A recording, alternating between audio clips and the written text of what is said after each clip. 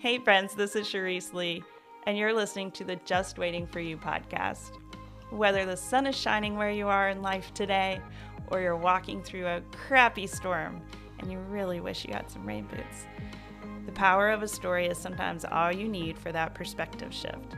Hang out with us for a few minutes and find out what happens when you realize that someone is just waiting for you. It's a story. It's just a story. I was having dinner with the family and my phone rang, and as soon as I looked down and saw that it was my dad, I had a feeling what it would be. Mom and Dad had been for her follow-up visit at Duke Cancer Center that day, and even though we knew what they were probably going to say, it still was really hard to hear him say it. So I left the table and walked back to my room to chat with him. And he said exactly what I expected. The treatments weren't going to work. It was terminal. And they were just going to start looking at ways to get her comfortable. The conversation was pretty quick. There wasn't much left to say. But I couldn't leave my room. I just kind of felt frozen. The lights were off. The sun was setting. So there was just that weird kind of last flickers of light coming through the window. And I found myself pacing and eventually making it into my closet. Next thing I know, I'm sitting in the floor of the closet sobbing. Just that uncontrollable, can't breathe, sobbing. I didn't want to be alone, but I also didn't want to go out there with my kids and have to say it all out loud. So I texted my person. I know, everybody's got a person, right? So I texted my Angel, and I said, it's terminal. I'm in my closet sobbing, and I can't get out. I don't know what to do. I can't leave my closet. And she texted me back and she said, you know what? That's okay. You probably should stay in there because closets are a really safe place to be in a storm. And you should probably just sit tight and let the storm pass a little bit. And then, when it's safe, come out. And when you come outside, we will all be here waiting for you. Everyone.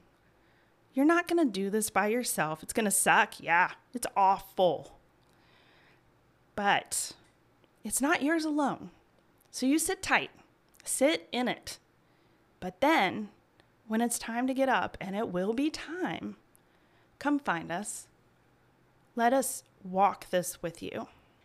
I don't know if you're an Enneagram person, but if you haven't figured it out yet, I'm an Enneagram 7. Listen, we don't do hard. We don't do sad. We avoid that like the plague. So for someone to tell me that I actually could, maybe should, sit in it was just a novel idea. And even more so, that it was okay to sit in it for a while, you guys. It was the permission I didn't know I needed. You know, a lot of times in life, I have been told that I wear rose-colored glasses. That, oh, it's easy for you to say that, Charisse. You know, everything's so great in your life, and you just always see the positive. I've even been criticized for that, right? Because maybe I don't live in the real world, I've been told. I just don't see the truth. But actually, it's quite the opposite. I've sat in some closets. I've sat through some storms. And I truly believe that, yeah, it's important to sit in there and to feel the feels. But it's also important to know that there's something to stand up for, to start walking outside for. That's what gets us to the next step, right? And so I'm glad you're here. I hope you'll stay with us on this journey. But what I want you to know is that If you're in a crappy situation, if you're at the bottom of a pothole, if you're sitting in your metaphorical closet right now and you're not ready to hear what some might call the bright side or maybe the purpose in it all just yet, that's okay. That's all right. These are stories for when you're ready. And we'll be here. You sit there as long as you need to sit there. And it's important to sit there, right? But you gotta know that there's something waiting for you. And what's waiting for you are these stories to remind you that, yeah, it kind of looks and feels like crap right now. But what if? What if it could look like this? Maybe this isn't a bad life. Maybe it's just a really human one. And there's a lot of humans waiting for me to walk with them, for them, and to watch me walk for me.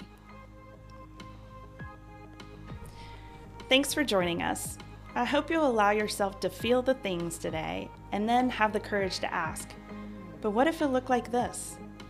Go forth and show up for life, my friends. Someone is just waiting for you.